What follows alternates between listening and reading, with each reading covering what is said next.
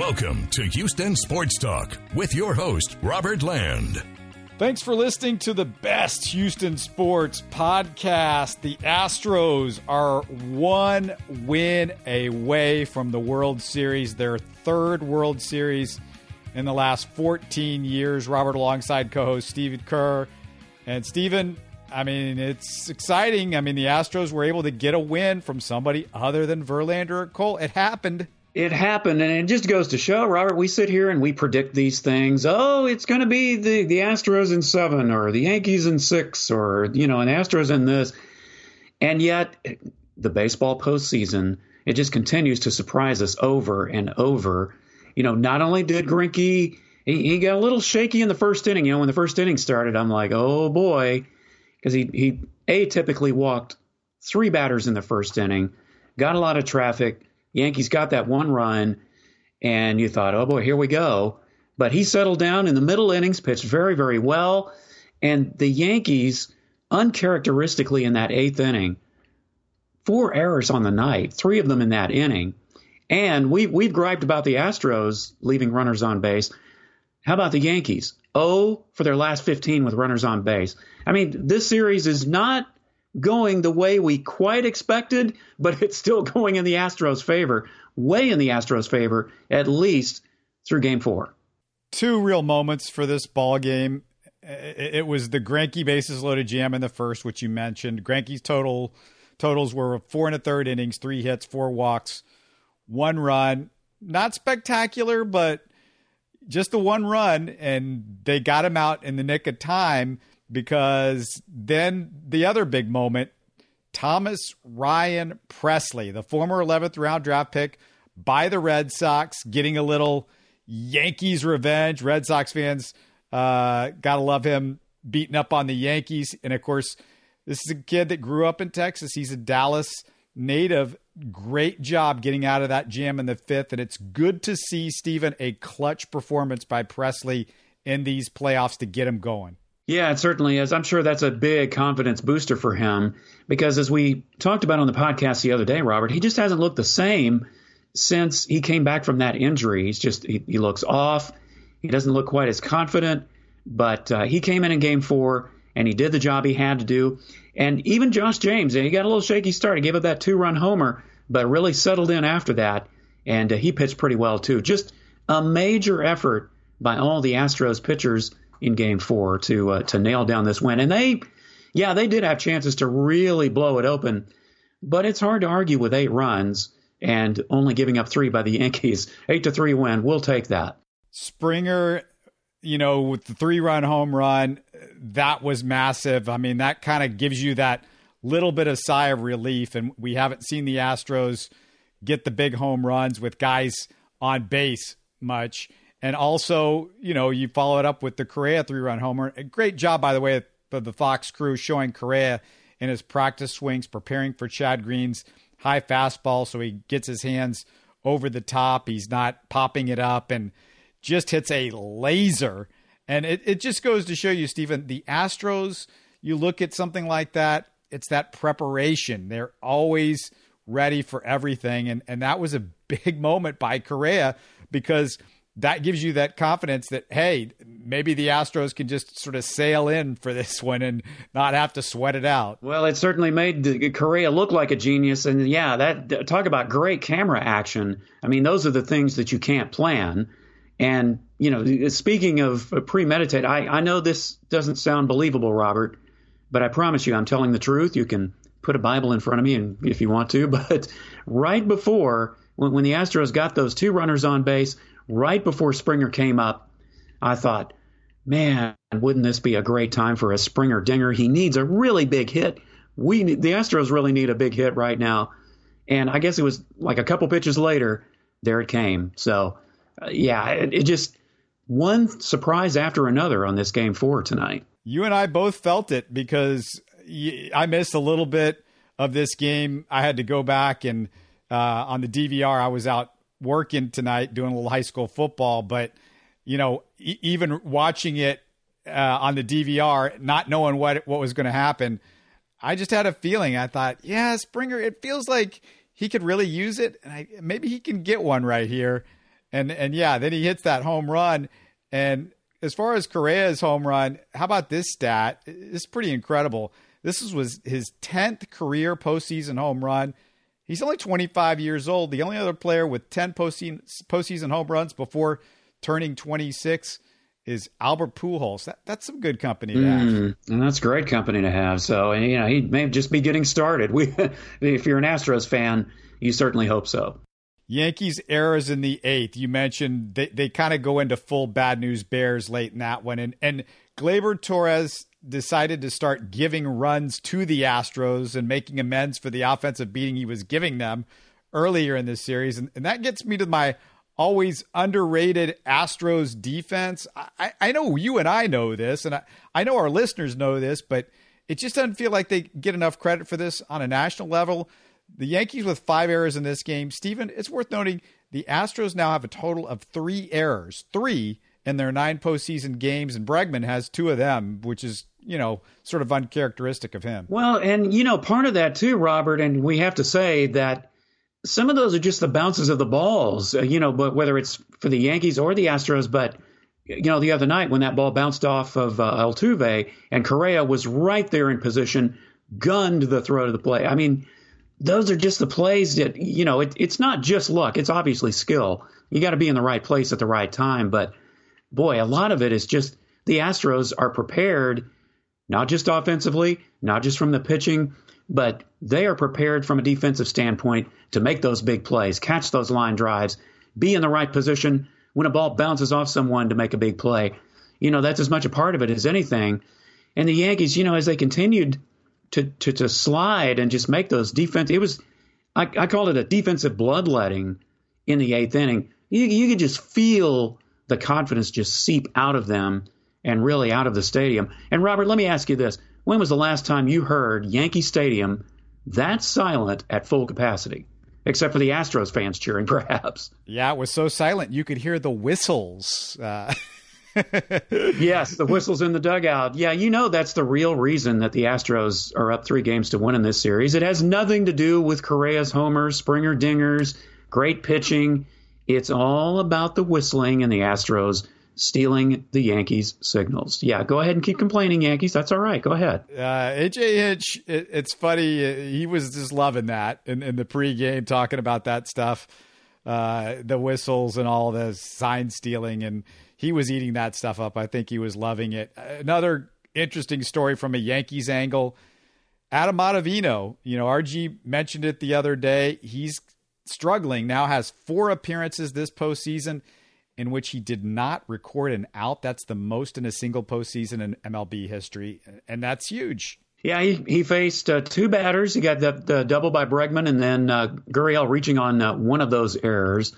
So, and of course, he always gets saluted by the Yankee fans now, quite negatively, I might add, once he comes into the game, because even they know what's about to happen.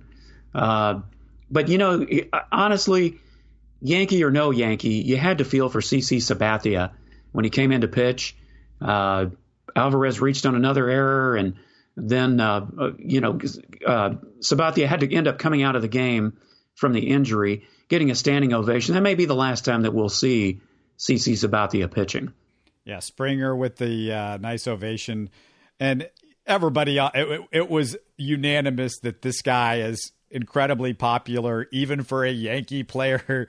It's crazy to see that from other players and other fans because, sometimes Yankee players not so popular on a national basis. But even on my Astros Twitter feed, there was a lot of love for CC Sabathia, which, probably will be his last game in a Major League Baseball uniform. But you mentioned this, Stephen, and we keep having to go back to this, unfortunately. The Astros just continue to be awful with runners in scoring position. They were 3 for 14 in this game alone. I don't have the whole playoff runners in scoring position numbers, but they're not good. Lucky for them tonight, 2 of those 3 hits were 3-run home runs. If you're going to get with runners in scoring position, you might as well just knock the guy in and get yourself in as well. Well, that's right. Yeah, if it hadn't been for those errors, the Astros wouldn't have had a lot of those runs because, as you said, The runners in scoring position thing continues to be a problem, but I guess it's harder and harder to argue when you're up 3-1 in a series. I mean, it makes you wonder, what more could they do if they start bringing those runs around? The hitting did look better tonight, though, I thought, than it had in a while. Even in the first inning, when the Astros didn't get any runs, they were getting some good swings. I think the plan was to try to get to Tanaka as early as possible and try to get him out early so that the Yankees could burn through that bullpen even earlier. Almost worked, didn't quite. They did keep Tanaka in for quite a bit, but still, they got the runs they needed to. They got the big hits, those 2 3-run homers. We've been talking about getting big hits. Well, those came. Now they just need to start bringing some of those runners around when they're on base. A lot of guys got a hit in this game for the Astros. Jordan got off the schneid. Nothing spectacular, but at least he got a base hit. Maybe that'll ignite him just a little bit. I don't know, but I'm still not seeing what I want to see from him. But one guy that I think you really need to get going here, and he's quietly been struggling throughout the playoffs, is Yuli Gurriel. Our Mr. Clutch is, having a rough time. He was 0 for 5 in this game. I don't have the totals in front of me, but it's bad. If you look at his postseason so far, it's really bad, Stephen. And I mean, that's somebody that, you figure you just kind of count on him to be clutch. And it's just shocking to me that he struggled as much as he has. Well, I guess I don't know if he can call Carlos Beltran this time, because I guess he's being interviewed for the Mets manager job. So maybe he won't give him any more advice if he gets a managerial job. He needs to do something. Now, he's had some good swings. He's had some balls that were hit hard. They're just not falling. But yeah, he's definitely struggling. And Brantley looks like he's getting going too. But yeah, if Gurriel can come around and just get the bats, I think, are starting to slowly come to life. Some of these guys that have been in slumps are maybe look like they're coming out of them. And they're certainly going to need them to try to wrap up this series and hopefully get to the World Series. Yeah, Yuli is 7 for 35 now, which I guess that makes him about 200 batting average. But it's not the batting average that is frustrating me as much as the fact that he's not getting extra base hits. He's got 1 double in those 7 hits.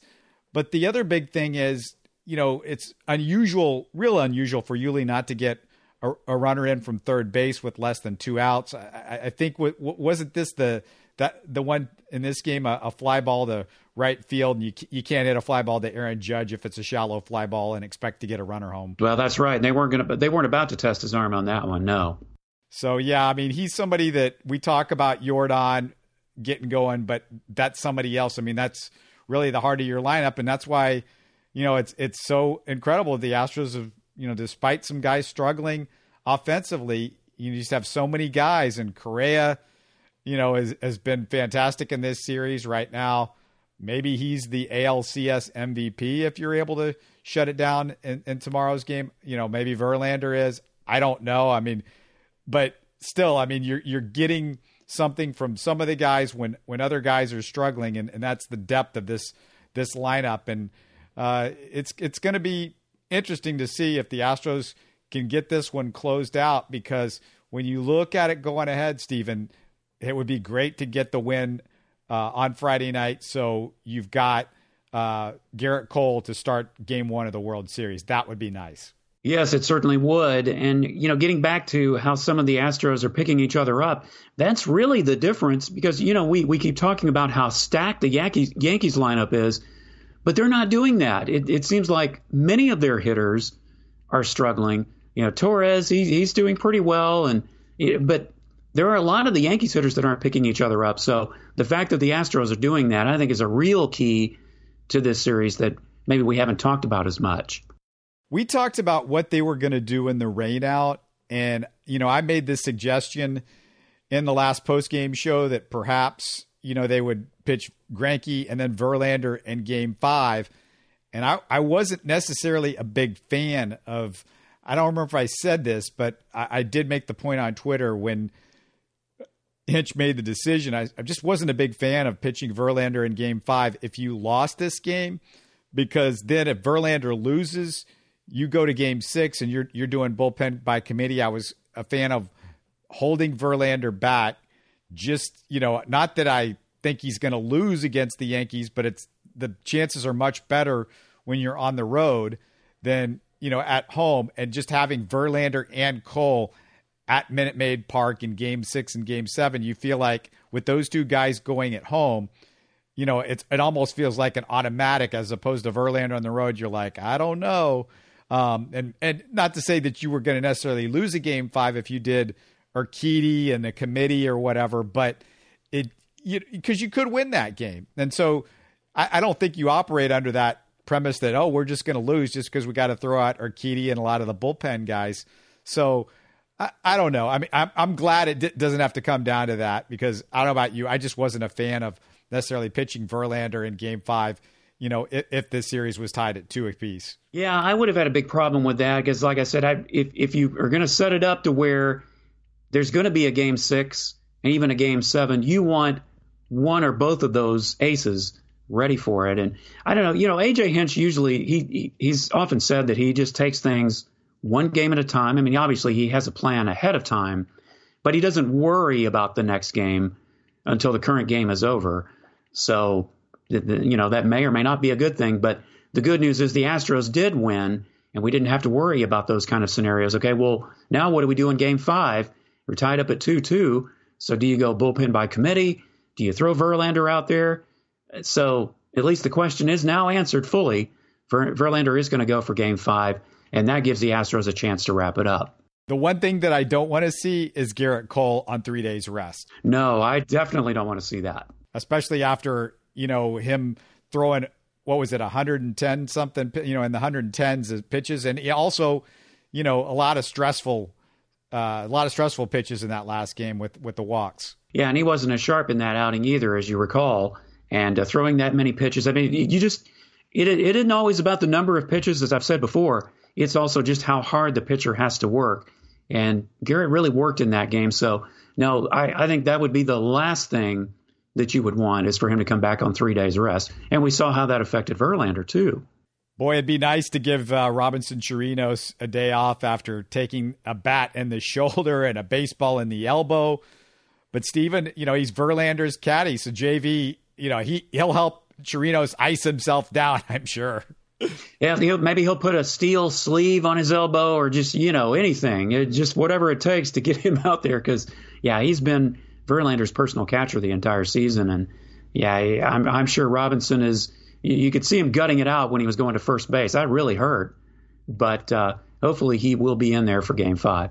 Are you scared of the Nationals, this pitching staff? I mean, you thinking ahead at all, or – I'm always scared of teams that aren't supposed to be where they are now, because you just never know. I mean, their pitching is good. That Strasburg and Scherzer and Corbin. Yeah, Patrick Corbin. That was the other one I was trying to think of. But it's hard to say, was the pitching that great, or was the Cardinals' offense just that bad in that series? Probably a little of both. But, yeah, if we have to look ahead, I always get scared of what I call team of destiny.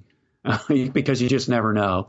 But look, the Astros, if they win the series, get to the World Series, they're going to be focused. They're going to know who the Nationals are. They certainly should be familiar with them, because they share the same spring training facility. So it's not like they haven't seen the Nationals before. Yeah, we'll get to that one when it happens, but just something to back of the head kind of stuff. And let's close this thing out. Get rid of the Yankees first. And this is a good team. There's no question about it. I mean, this team won nearly as many games as the Astros. They're loaded. You feel like the Astros can finish it off with Verlander, but you just don't want to. You don't want to let a team in Major League Baseball postseason action off the hook when you've got them down, because momentum is the next pitcher. It's the next game, and it doesn't take much to get another team going in these types of situations. Well, especially in this case, because they're going to be playing day to day to day. They're not going to have a travel day. They used it with the rain delay. So